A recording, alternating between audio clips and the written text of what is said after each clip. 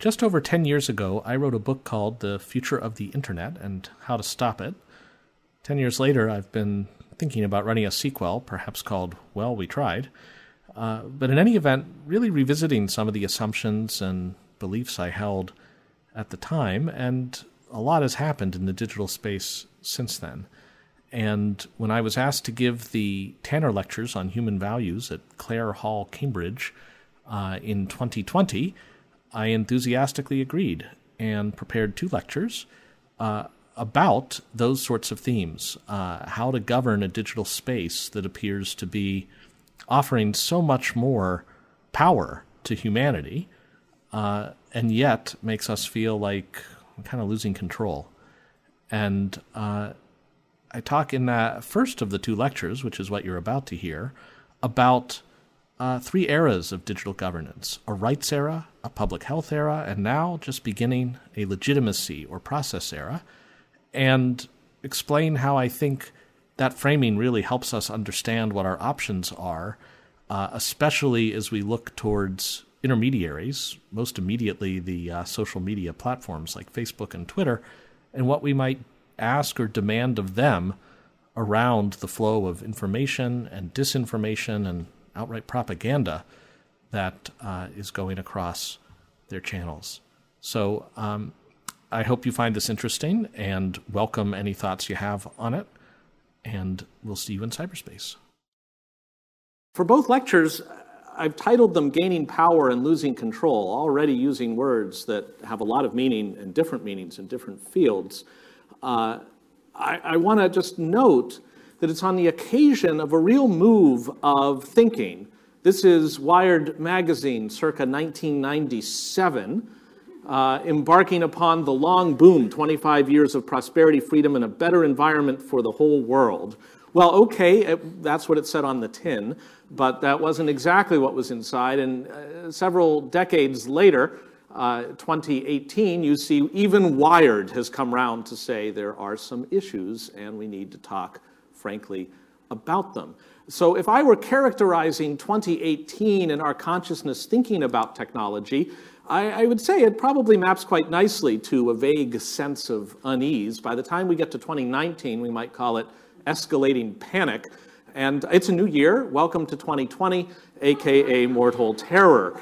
And I'd like to try to map what it is that has us thinking that a lot of the promise of 1997 has paid off. A lot of what we thought the technology could do, including binding everybody together with suffusing networks to which anybody can contribute, has come true. And yet, we're still so concerned. And I think a big part of what's occasioning the challenges in front of us right now and our sense of unease is that the technology has worked. It's done the job of taking what was formerly fortuity, something that you can't predict to the future, it's anyone's guess, even if you're very powerful and have big banks of computers, that you can't control what's going on in the world because it's a complicated world out there, and more, that is less and less true. And figuring out the allocations of power as humanity as a whole, in the kind of economic aggregate sense, is gaining more power through technology, while each of us including the people, say, in this auditorium and our respective occupations and positions as citizens, may be feeling less empowered, somehow more embattled, is the tension I want to explore today. And a good example of that tension is just in automated vehicles, for which a baseline case and maybe 3 alternates are worth going into. The baseline case is you used to have to drive yourself in a car. Soon, and for some already, there's your own chauffeur. A robot driver will take you somewhere, and the big issues in automated vehicles are just make sure they're at least as safe as a human driver. Turns out to be a standard perhaps not as high as one would think. But then let's do some variants of that. Here's a variant. A police officer thinks that you're up to no good and needs to get you and bring you to account, and so wants to issue a warrant for your arrest, goes to a judge, and the doors lock on the car automatically, identifying where you are, and then the car drives you to the nearest police station to drop you off as if you were a package. great example of a movement from the roulette wheel of fortuity of both detection and control to, oh, well, now we can do that. And who wouldn't? If you could find the person that you're looking to arrest and you've already got the process, the legal process lined up, why wouldn't you do it? A shift, though, from no control to control and then allocating that control from the car to somewhere else. Another case, oh yes, and then you're not very happy if you're the person in the car. How about a city that's about to face a hurricane, as Houston did with Hurricane Harvey? They did not order evacuations then because they were worried that in the rush, chaotic rush to evacuate, that people would be facing the hurricane still on the roads that would be clogged. But imagine if these were automated vehicles, they could, in coordinated order, pull up in front of your house, your own car, and say, I'm leaving in 15 minutes. The trunk is open. You better put your stuff in, and then I'm going with or without you. And that would occasion a very orderly and mandatory exit from the city. Not a bad use for public safety of this kind of technology, but surely a reallocation of a new form of control from, again, what previously, from the societal point of view, was fortuity. And finally, case 3, what I would call the sponsored rides. This is the normal ride. You tell the chauffeur where you want to go, and the robot takes you there. But now, let's do, and you heard it here first, an Uber for Facebook, in which the car is free. You don't have to pay for the ride. It's not your car. It's just free rides anywhere, except it's a sponsored model. It will take you to McDonald's first and wait a certain amount of time. You have a chance to get something at the drive-thru. You are sitting there, and then you go to your destination. So is that empowering for you? Is it empowering for me? I don't know. I haven't thought about that as much as I should, but that's what awaits us now that the technology lets us reallocate power this way. So the first of these 2 lectures today is what I call between suffocation and abdication, 3 eras of digital governance. And the examples I'll use are less kinetic than the most kinetic thing in common use, like an automated vehicle, but I think they still connect quite nicely to this issue of the shift of fortuity to control. And let me just explain quickly what I mean to tee this up between suffocation and abdication. And for the 3 eras, they very nicely illustrate it.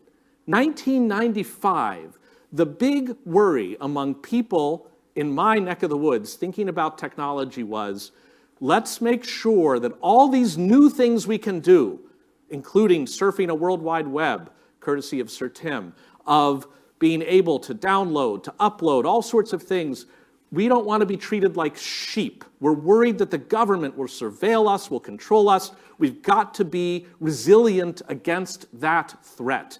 And that's why I call the era starting in 1995 the rights era. And here I mean rights in a very narrow sense. There's lots of meanings of rights. I mean it in the kind of Americanized, prototypical sense of, I'm just here, I'm in my automated vehicle or whatever it is, leave me alone, let me have my freedoms. That distinct sense of rights. By 2010, a parallel and not particularly compatible set of thinking has arisen. And the very platforms that were enabling things that we wanted to leave us alone, don't treat us like sheep, now the concern is, wait a minute, these platforms are leaving things alone. They are abdicating. And they are see no evil, hear no evil, speak no evil. That is not good because there's a lot of evil that they are facilitating and that they could stop. And I call this era the era of public health. It's very different from the rights era, and it focuses on the ways in which technology is allowing new forms of harm to come about, but may contain within it the seeds of amelioration if only we are bold enough to compel or sways those intermediaries, those platforms that are empowering us also to impose limits and control in the name of public health. And then I'm going to suggest that looking ahead, what we want, what we ought to have, is in fact an era that I call the process era. And it's really saying that it's really going to be hard to reconcile the first 2 eras. There ought to be ways to facilitate agreements among the people affected, across jurisdictional boundaries, to formalize them in some way, effectively writing them down, and then to say cheers and feel good about what that process generates, even if you don't agree with a given result. And I call that the process era that is right around now, if we are lucky, just starting up.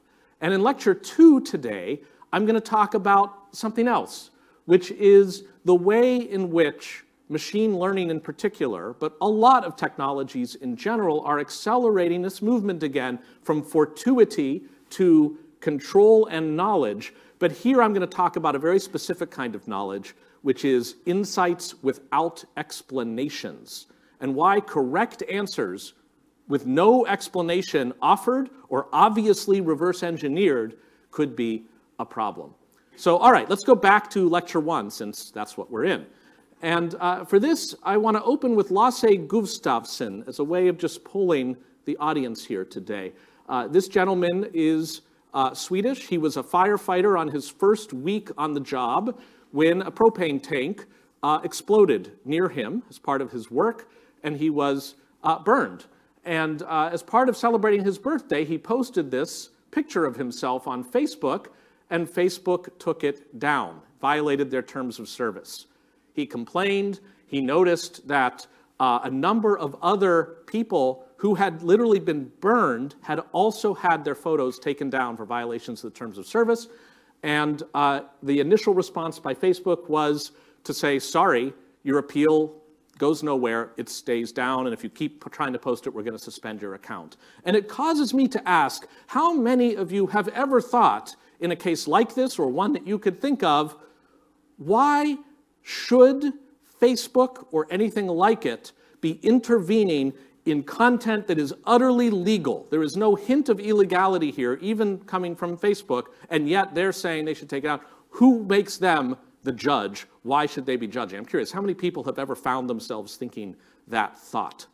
I see some hesitant hands, but then as people see other hands up, more hands coming up. Okay, certainly a significant number of us feel that way. By the way, after the second posting and another tour of outrage on social media, he got this warning update on his phone saying it was a mistake. The warning was it was a mistake, and now it can stay up. Okay, survey question number 2. This is a Facebook ad from Earthly. Earthly is a company that sells soaps, salves, tinctures, and more. And this paid ad by Earthly, is a guide to pertussis. And if you read this guide to pertussis, it includes this, did you know, aluminum in some vaccines are tied to neurological damage, autism, learning disabilities, and more. Okay, that's not true.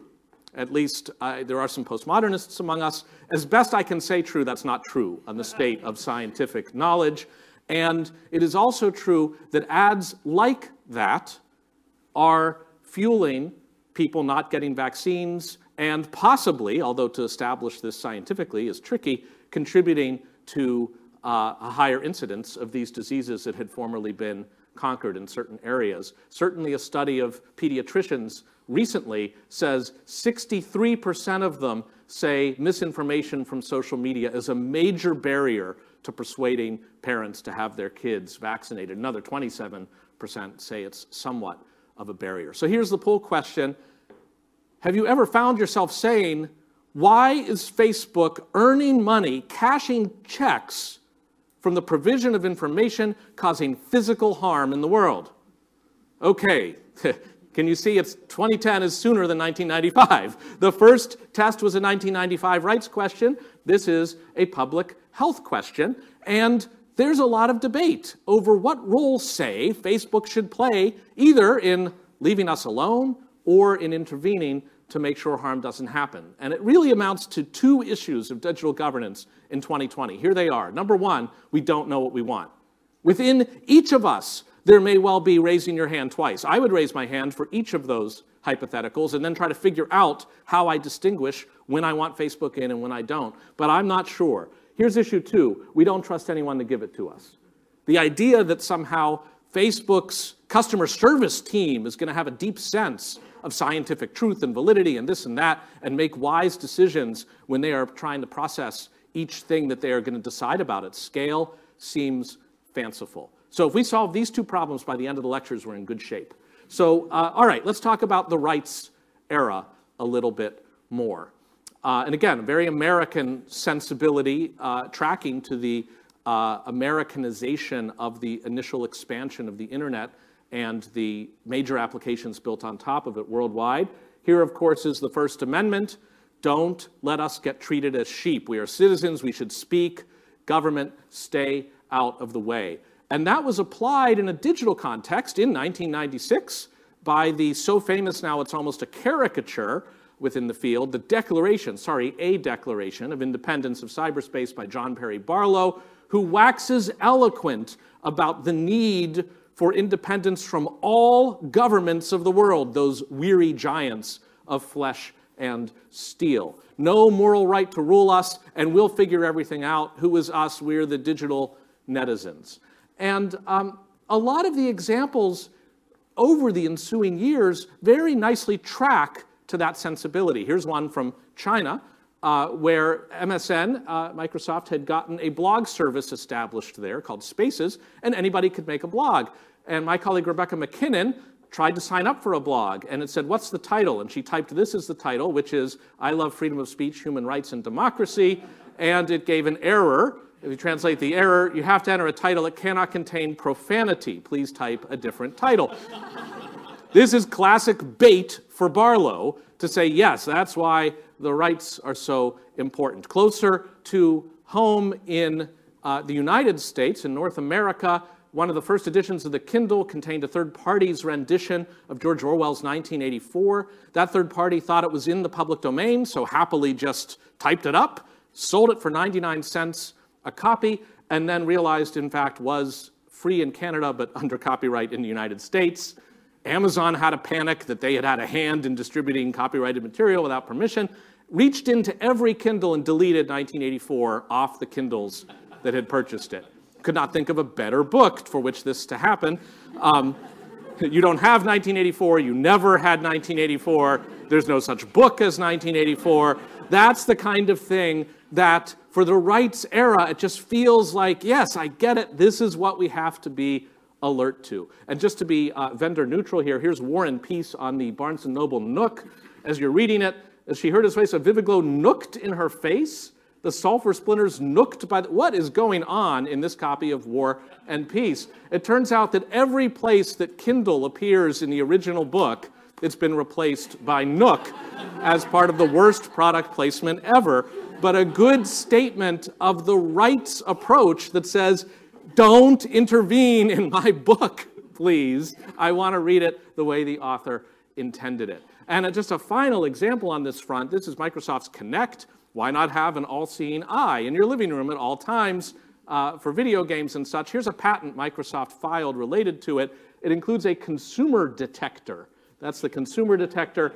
And the idea is that you could use it to sell movies at different rates depending on how many consumers were in the physical room to watch the movie. And here, again, it's total rights era stuff. If you just substitute for user or consumer, you know, all right, it's treating people like sheep, but it's also a little bit like the car going to McDonald's. It might make for cheaper content if there's only one of you. And thinking that through again, the rights framework offers some way to think about that. Also notable, this is not a bad copyright issue example. For copyrighted stuff, the rights era tended to favor the consumer of content over the rights holder of content, a very, again, distinct flavor of rights that I'm talking about in describing this era. Now, Barlow wasn't just saying it would be immoral for governments to treat us like sheep and we need to have a bulwark against it. He also interestingly said, nor governments do you possess any methods of enforcement that we have true reason to fear. You can't really get us in cyberspace. So we're not sheep. We're doing just fine. And that's also recognized by his colleague John Gilmore, saying the internet treats censorship as damage and routes around it. And in early internet law cases, including in America, there was a recognition by courts of the difficulty of asking any intermediary, in this case AOL, to intervene at scale. They say you just can't do it. It's staggering. There's so much going on, including possibly so much bad stuff, but unless you want to just call the whole thing off, We've just got to tolerate it. And that spirit found itself in strong places by 2005 for this example. This is a search for the word Jew on Google. And the second hit is JewWatch News, which includes a section on Zionist-occupied governments. JewWatch News was a neo-Nazi site. If you looked at it more closely, it's proudly neo-Nazi. And a lot of people wrote to Google and said, why is that the second hit on the word Jew? And Google said, that's just how it works. In fact, Google bought itself an ad to appear at the top called Offensive Search Results. We're disturbed about these results as well. Please click to learn more. And if you click to learn more, it says, yes, this was a very unexpected result. Read, it's a roulette wheel. What are you going to do? We're surprised too. So surprised that we have pre-written this entire essay about it because it's so surprising. The beliefs and preferences of those who work at Google, as well as the opinions of the public, do not determine or impact our search results. Just saying, like, look, it's all science, it's computers, and we don't touch them. If we did, that would be unfair. We're really sorry you were upset. Thanks for telling us. If only we could do something, Google. And, you know, the Anti-Defamation League, linked here, which is an organization expressly chartered to combat anti-Semitism, put out its own press release supporting Google in this, saying not intentional. It's not a conscious choice by Google, but as a result of this automated system of ranking that was dropped off by a ship from Mars. So that was the heart of the rights era, still going strong. And I can tell you, at the time, I supported this as well. It seemed like opening Pandora's box to ask Google to somehow get in and start hand-tweaking search results. That's an era before the conversion had been more complete from the roulette wheel to something more controllable. So what brought us to the public health era? What got around 2010 a different way of thinking about governance in this space? Well, one thing is what I'm using the terminology of Randall Munroe here, call the digital evolution from tool to friend. So some kind of search engine is basically a tool. You look at it like a research tool, you type in something, you get results. Here on Bing, I said, should I vaccinate my child? 4 out of the 5 responses on Bing were no, you should not. One is the American Centers for Disease Control saying you should. Does Microsoft bear any responsibility for that? Under the Google theory that we just looked at, the answer would be no. It's all automated, and it's giving you a window on the web, and if you don't like what you see, blame the web. Don't blame the person that offered you the window. And I think in 2020, that may not be as much our sensibility about things, but there's even another phenomenon. We're not just talking search engines over here anymore, so-called organic results. We're talking about knowledge graph.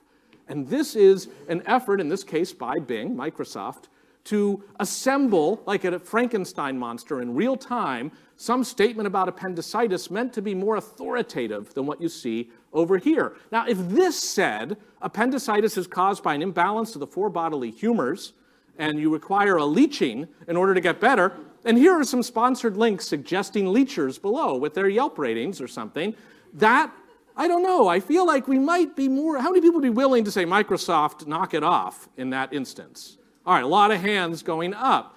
And that's because not just our sensibility has changed in a vacuum from 2005 to now, if in 2005 you think you would have thought, let it ride on the search on Google before, but also because these intermediaries are not just tools, they're your friends. They're trying to give you actionable advice that you can use. And another great example of this is my colleague Avishai Margalit. You look him up, his knowledge graph from Google says that until 2011, he was the Kennan professor at the Institute for Advanced Study, which is weird because, according to Google, he died in 1962. Now, Margalit writes to me and says, hi, I'm not dead, always a good opener to a message. How can I fix this? And I said, did you try the feedback link? Yes, I did. Okay, talk to a Google engineer, that kind of thing. But it seems like there's more responsibility on Google here about information it has processed in a way that just if there were falsehoods in here, it's like, what are you going to do? Well, when you look at our digital assistants and concierges, that is all the more present when they're only offering you oracular answers. This is the original version of Siri, your humble personal assistant, and there are all sorts of counterparts to it: Cortana, Google Assistant, Alexa, etc., etc. And here's a question somebody asked the Google Assistant physical box right towards the end of President Obama's term in 2016. Is Obama planning a coup? According to Secrets of the Fed. According to details exposed in Western Center for Journalism's exclusive video, not only could Obama be in bed with the communist Chinese, but Obama may in fact be planning a communist coup d'etat at the end of his term in 2016. Oh, well, asked and answered.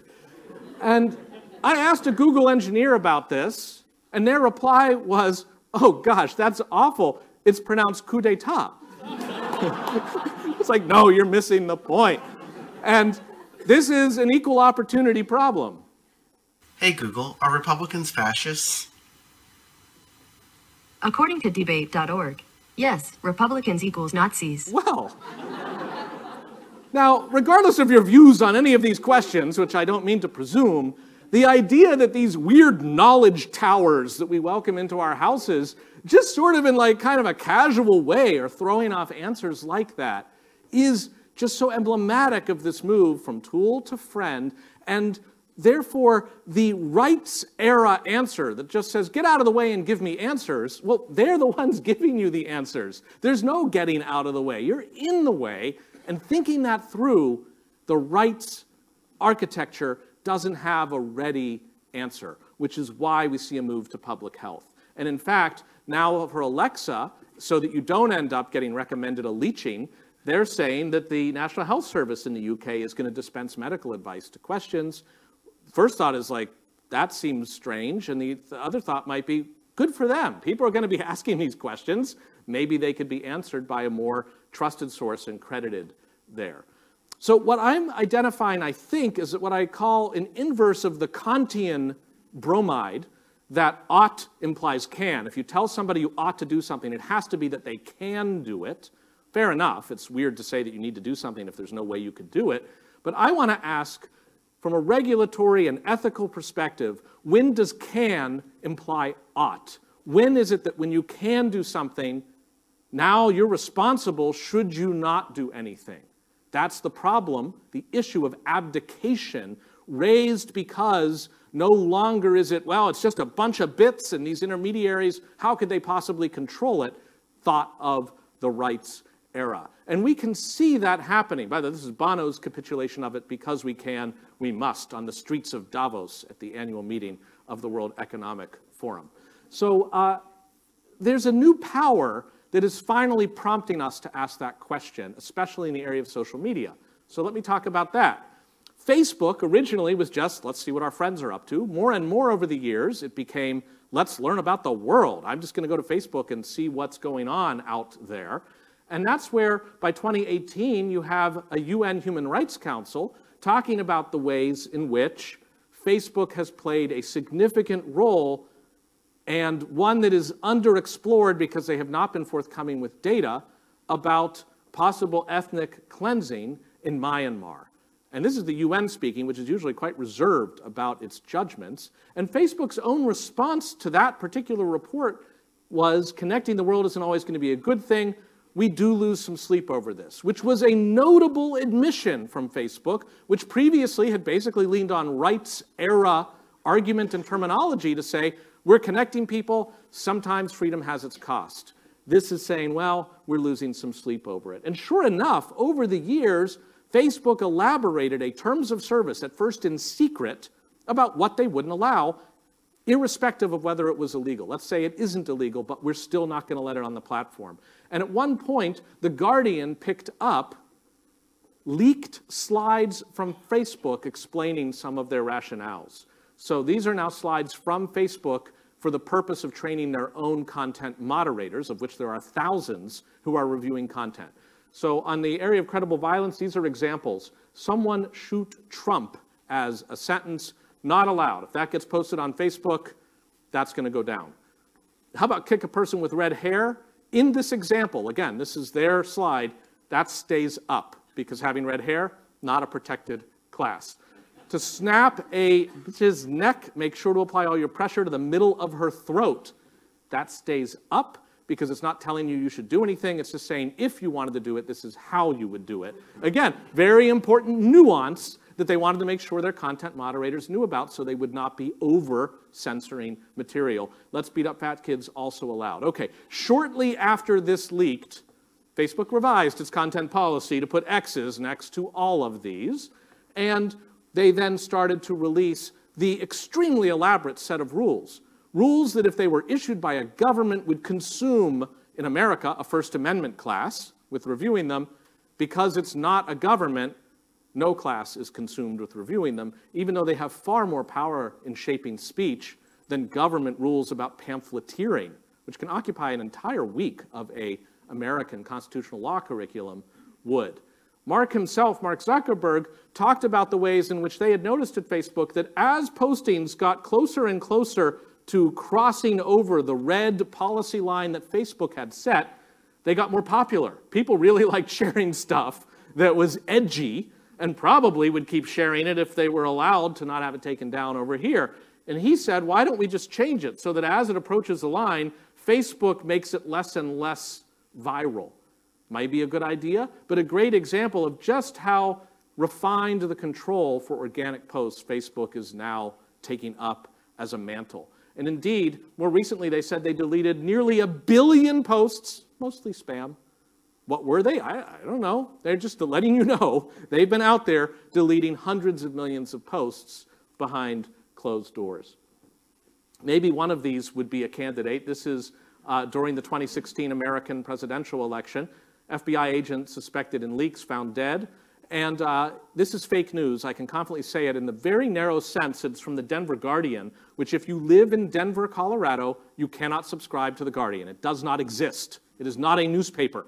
And yet it represents itself as that. If you click through, there is a Potemkin site that looks like the Denver Guardian, and there's like one other article, and that's the entire operation.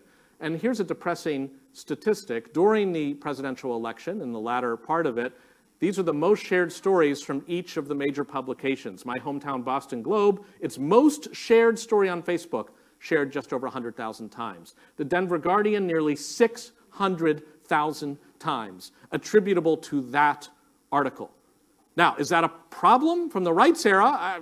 Probably not. From a public health point of view, it may well be. And they could, if they wanted, intervene now. We know that. Now, the ad ecosystem is worth just dwelling on for a moment, too. That was organic content. Let's just talk about ads for a minute.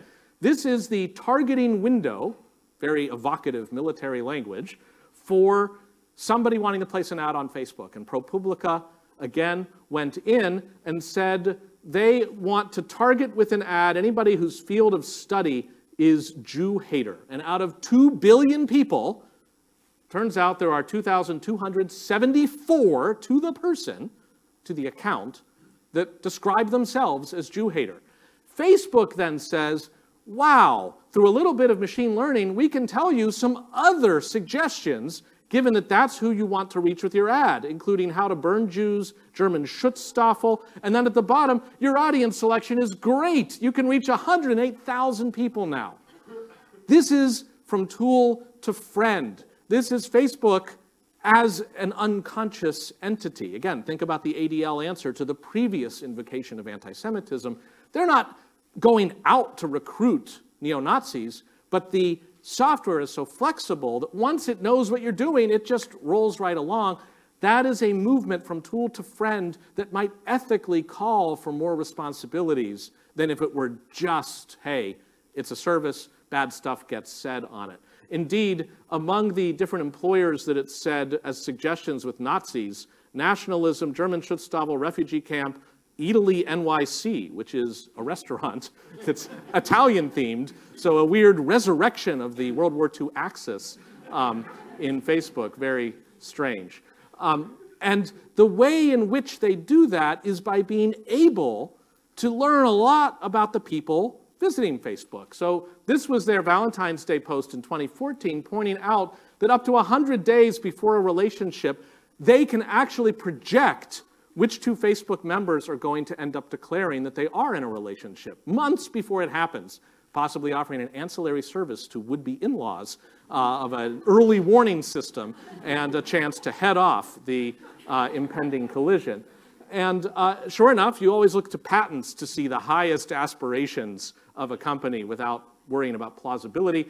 Here's one from Facebook, predicting life changes of members of a social networking system, which includes predicting death, and not just your death, but possibly the death of a person or pet associated with the user. Now, this might just be for the purpose of being able at the right moment, after a waiting period, to like advertise them a new pet or something, but it just shows how much the needle of control has swung to these platforms for which, now that they can do it, we might ask whether they ought. Now, the platforms themselves have seen the specter of disapprobation by the public in a public health sense and of regulation, and have said, gosh, maybe we should dial down the can a little bit, because if we do, Kant will help us, can to Kant, because now can implies ought. If we can't, you can't say that we should.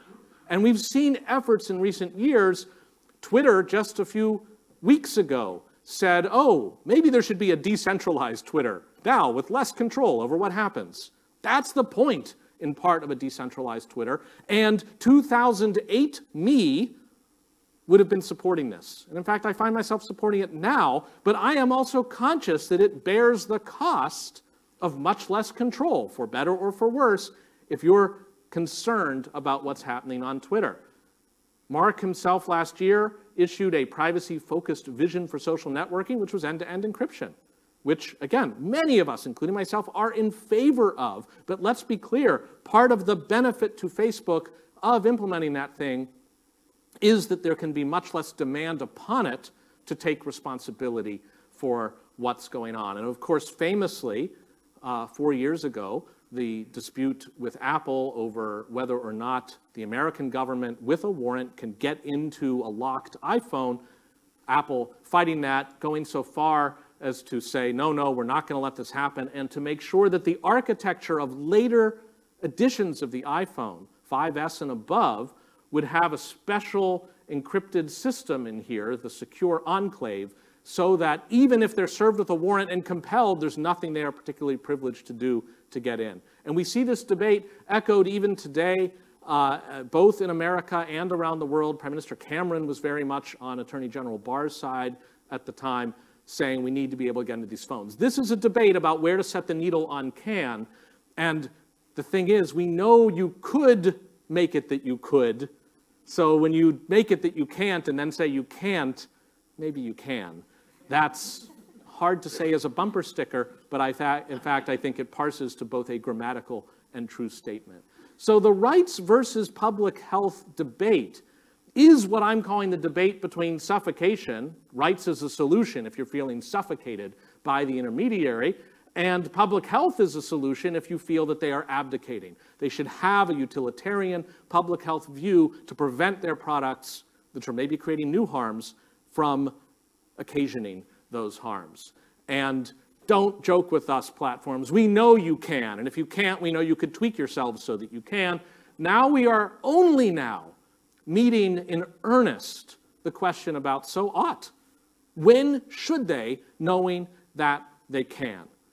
And I think so far the answer is just the tension. Here's somebody just last week on Twitter reporting from Twitter that they're going to have a new feature that lets you control who can post replies to you. You could make it so that only people you follow could reply to you. Very rights-oriented. It's letting you control your discourse. Somebody then responds with a public health concern. Oh, great. So we're in the middle of a tornado outbreak. Somebody posts a picture of a different tornado, says it's happening now. It's got a ton of retweets. They shut off replies so nobody can correct them and blunt the impact. They're raising a public health concern to a rights-oriented intervention. Twitter, again, can design itself however it wants. How do we answer this dilemma? And the First Amendment, I think of this as the counterpart to the First Amendment, Article 19 of the International Covenant on Civil and Political Rights from 1966, basically a First Amendment style, everybody has the right to freedom of expression. But then if you read a little further, it says, yes, but there are restrictions, including public health. Fair enough. again, I feel torn. You can get me thinking this way or this way, depending on the fact pattern. How do we reconcile them? And the answer so far has been, I don't know. Now, the normal way to solve this would be take it to the Supreme Court of the jurisdiction in question. Have the legislature, have government be the referee on these hard questions. But we don't know what we want. These questions are really hard. And even if we did, we don't trust anybody to give it to us. Trust in government, empirically speaking, including governments that embrace the rule of law, is at an all-time low. So we're kind of stuck. Now, one solution would be, at least on the first part, what do we want? What should we want? A massive subsidization of philosophers around the world to finally, after several thousand years, settle the issue of the balance between rights and public health. And I want to go on record in this lecture as totally supporting a massive subsidy for philosophers. They come comparatively cheap, and it's a good thing. I'm not sure if I'm doing the PowerPoint deck to justify that subsidy that I can promise instant results. It's going to take a while. So what do we do instead? Well, I say we need a process era. And the process era, look, process has always been with us. Again, governments decide stuff when civil society, the public at large, turns to them to settle a dispute with public implications. But I want to identify maybe a specific form, characteristics of process that might use the original qualities of the distributed network that many of us were so excited about in 1995 to try to assist in a trust-building exercise to provide answers to it. This is especially important because when you look at government coming in to balance rights and public health, as in Europe, the right to be forgotten attempts to do, they issue a statement, much like Article 19 balancing. You know, we need to say, is this still relevant, this thing that this person who doesn't like his own search result wants to have deleted? On the other hand, what about the public's right to know? It needs to be resolved, but there are too many such cases coming for the European courts to hear them, so Google, you need to settle it. And it literally throws it over to Google to answer. So what should the process look like? Well, one thing might be transparency, because every time I've described, as I did earlier, these sort of black boxes that oracularly utter answers. I mean, right, this is very Kubrickian, Clarkian, the monolith of 2001, and I couldn't help but be struck by the similarity. You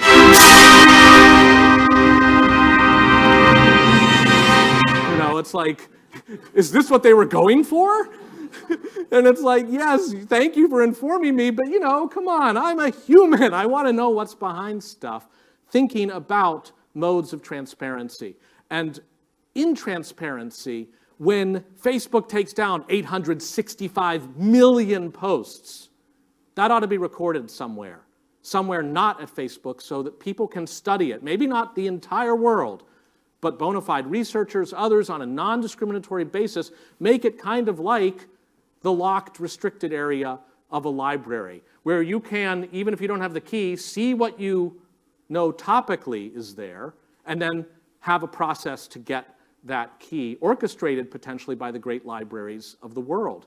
And you have that sort of thing in German culture and law. Going back decades, there's been this idea of the Giftschrank, the poison cupboard for censored works. And here you sort in separate areas of libraries. If it's slippery or politically questionable, that's where they're guarded and published for a limited time for research purposes. Many academies in Germany have this so-called Remota, and you could see implementing a counterpart to it from the private entities that have data only themselves that bears on what kind of job they're doing when they are meddling, that the public, through its academic in particular representatives, ought to have a place to see. We've seen among the companies enough awareness of the ethical implications of what they're doing, particularly around AI, that they're saying, okay, let's think of an internal process to make ourselves, our workers, and our publics feel better about things. So we've seen the rise of the chief ethics officer, somebody who's like, okay, this in the hierarchical chart of the company is where all the hard problems go. So somebody at the company, ask the chief ethics officer. Don't like the answer? Hire another, better chief ethics officer, which in turn will lead to subsidies of philosophers to produce programs at universities for certification in chiefs ethics officering. And maybe it'll work. I don't know. This seems to sort of punt the problem, but at least it's admitting that we have a problem, including one of, isn't CEO already taken as a title? Like, which CEO would you like to ask this? I asked the ethics officer, not the oh, darn. But anyway, that's going on. And Microsoft has announced a special committee within Microsoft, the AI and Ethics and Engineering and Research Committee, to, again, recognize the gravity of the decisions they are reaching, the understanding that they are having impact outside the company in units that should be measured other than as, is it making the company money? And if it's making us money, is it getting us in trouble that will cost us more money later, then maybe we don't do it? It's a different calculus this kind of structure invites, and in that sense, I support it as a sense of an initial step. But it's still internal to the company. If it's really problems of such weightiness that they implicate public social issues, maybe there should be people from outside the company involved. That's what Google attempted last year when they created an external advisory board to monitor for unethical AI use. A week later, they dissolved the board because there was dispute over who should be serving on the board and whether those were good people to weigh in on these decisions. I take this as a good sign that people are taking this seriously enough to worry who's on the board. And remember, in the absence of such a board, it's just something inside the black box of the company that triggers the decision. This formalizes it and, again, creates some externalization of what's going on. And here, I got to say, Facebook has ended up taking the lead, in part, I think, because Mark Zuckerberg so single-handedly runs the company that he woke up one morning and was like, I want an outside oversight board, not advisory. When it makes a decision about a content takedown from which an appeal has been taken, we should be forced to follow it, which is truly a disclaiming of the power, the growing power that something like Facebook has. And Mark has been quite upfront about this. I shouldn't have this much power, says Mark. And again, I think this is a very intriguing kind of thing. Will it work? I don't know. It's going to have 40 people on it. It's the kind of thing where it's like a retired Bolivian judge got paid $200,000 a year to be on this board and to take up a very difficult question of vaccine information. Should it stay or should it go? Well, I don't know. They probably know more about this than I do in balancing stuff. I will defer to their expertise. That could be legitimacy building, but there may be ways to even go further. One way of going further is suggested by this 1998 article, which, talking about search engines and their commercial incentives, said there's just no way to do this right. There's no amount of pushing around the relationships within and outside the company. We simply think that the for-profit nature, in this case advertising, causes enough mixed incentives that we must have a competitive search engine transparent in the academic realm. Who wrote this 1998 paper? Larry Page and Sergey Brin. That's true. Although they organized their names alphabetically, Sergey Brin and Larry Page wrote that paper. This was the paper that introduced Google to the world, and then I think they quite literally got bought. That's usually not a nice thing to say, but I think for them it turned out very well. And that's sentiment, though, I think was quite prescient in 1998, saying, you know, maybe you can't patch it, but we can't wait on let me be clear, am I calling for a nationalization of Facebook? Again, remember, we don't trust anybody to give it to us. I don't think nationalizing something is going to help, but maybe there are other options that draw in the public at large, so that when there's a thorny question that involves ethics in some way, consider this very hypothetical Uber ride in which somebody's going from Stone Avenue to the San Diego airport. The initial quote is $69 US. Here is exactly the same itinerary at the same time asking for $79. Can anybody at this distance spot what is making the price change happen, hypothetically? Yes, battery life. That's a really good idea, because if the battery is low, throw on another $10. Who's going to take time to check Lyft or some other competitor? You might as well do it. Now, again, that could be reputationally dodgy. On the other hand, these things are so dynamic, without a bunch of really good testing, we're not going to know why we get the price we get in any case. Is that good or bad? I would like to put something like that out to the public the way that my colleague Iyad Rawan does this Moral Machine site. thinking about the ethics of automated vehicles. Here, a vehicle has lost its brakes. Should it keep going and hit these cats, or should it swerve brakeless and hit these people? This seems like an easy one, but they get, that's the first level. And once you defeat the boss on this level, it gets harder. And asking people, and even noting differences from one region, from one culture to another, this has turned out in gathering millions and millions of people, not bots, coming to the site and actually taking these tests and reflecting on it. I could certainly see asking that question about battery life and a bunch of others that are probably harder than battery life as a way of giving a company a basis on which to say this is why we do what we do, and we've done it in consultation with people. And in fact, I'd like to take the consultation with people even further.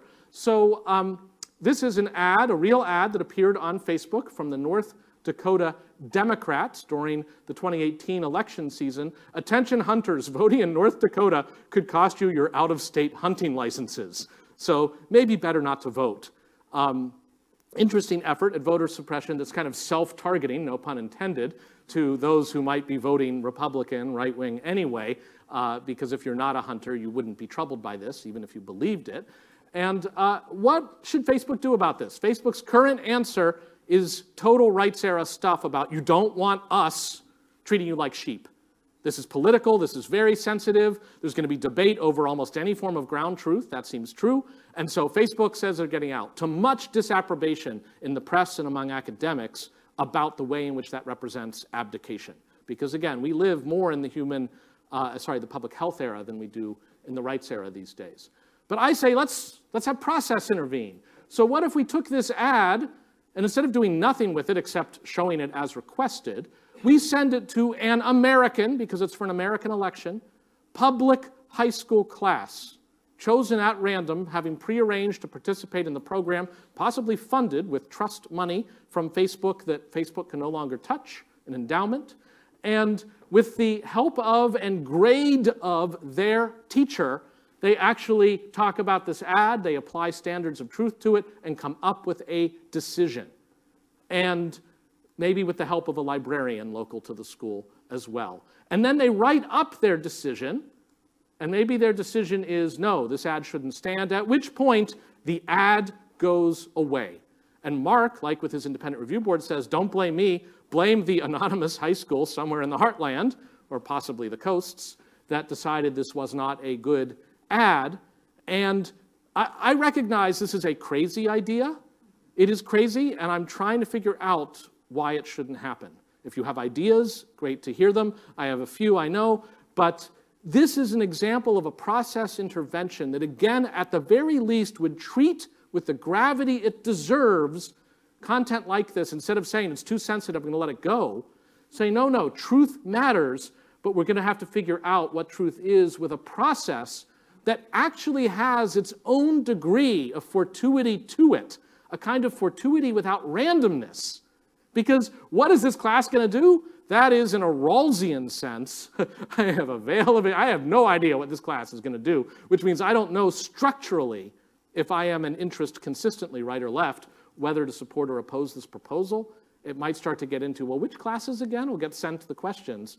The fact that different classes will have different opinions on what might be millions of ads, and millions of ads are scalable. There's enough classes that millions of ads, not a problem for human review here, that they have different views is okay. That's actually a feature, because it means stuff that reasonable people will, by definition, disagree on will get treated a little bit differently, but stuff clearly over the line will consistently have trouble finding its place on Facebook. So where do we stand on the process ideas? I've already talked about transparency in the form of the gift shrink and getting libraries involved. I've talked about binding shifts of control outside the firm, kind of as Facebook is pioneering with its independent review board. Rechartering juries for representation and scale. That's both an example of a hijacking of the Moral Machines Project to certain questions in companies, and this ad juries idea that I just broached. And the idea of just start trying a lot of stuff. Don't try to develop one perfect thing that then won't work and say, well, we tried process, but it didn't work. Try lots of processes in this time, taking advantage of the uncertainties that are here. And finally, new loyalties for digital architects. Let me describe what I mean by that. And for that, I come to the concept of the learned profession. The learned profession.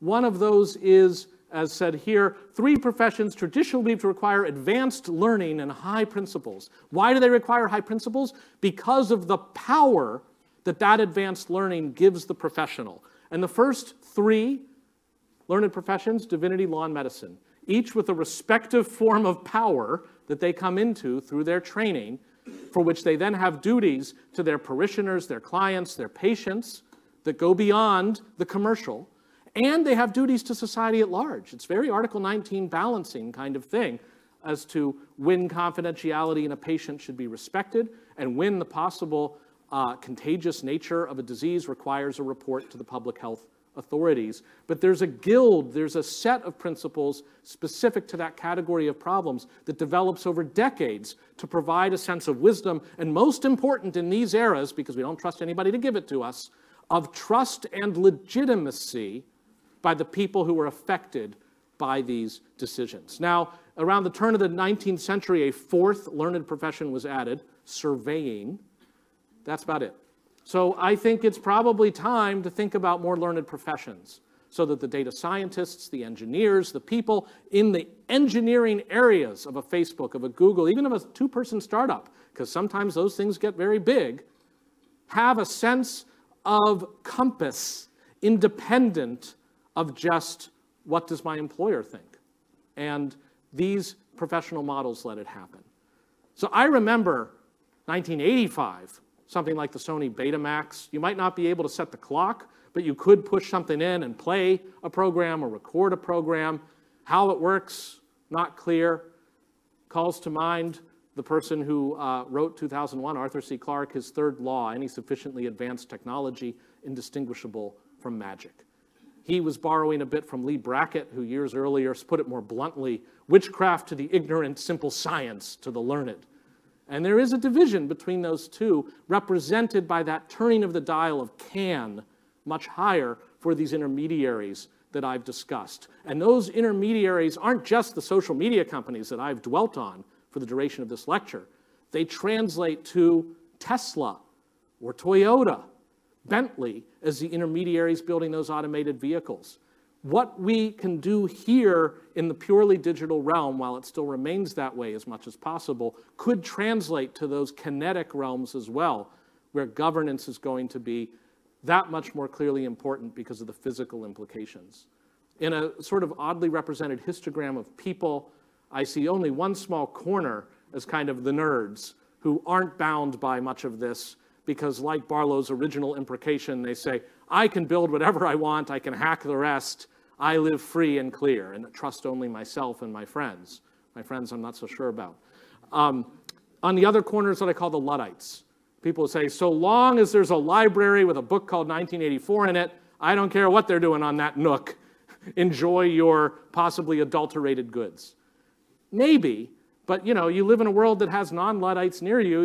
You need to worry about what's going on with them, at least if you're going to shake hands with them and possibly catch pertussis from them. And finally, in the middle is the rest of us. And these are the sheep whom we want to protect in the rights, narrow rights sensibility I've described against intervention because the technological pathways that we've invited ourselves, we bring these knowledge towers and connects into our homes to preserve our rights, our autonomy, our sense of boundary, but also protecting the entire flock from a public health standpoint. Both are in the interest, ultimately, and figuring out how to make us more participatory. Honestly, it was the question in 1995. It was the question in 2005. The fact that this is hard and we haven't answered it, to me, is a call to arms to do so today. Because if we don't, just try the status quo and follow the dotted line to where it's going, and my naive sort of optimistic ramblings about what we can do here become actually more of a necessity. Barlow ends his declaration of the independence of cyberspace. He says, may our civilization of the mind be more humane and fair than the world your governments have made before. Very simple dichotomy. There's these governments that who knows who's running them, and then there's us, the people I talk to in my chat room. Well, that's maybe outdated, but this is a charge to us to figure out what would that civilization look like, and how can we draw our children, our students, ourselves, and ultimately the authorities. Because remember, who is running the governments is largely dependent on what kinds of ads will be running on various platforms and what kind of targeting will happen. These are not contained problems. It's a complex system that it will affect the kind of government we'll get. This charge from 1996 seems to me quite vital today. Thank you very much.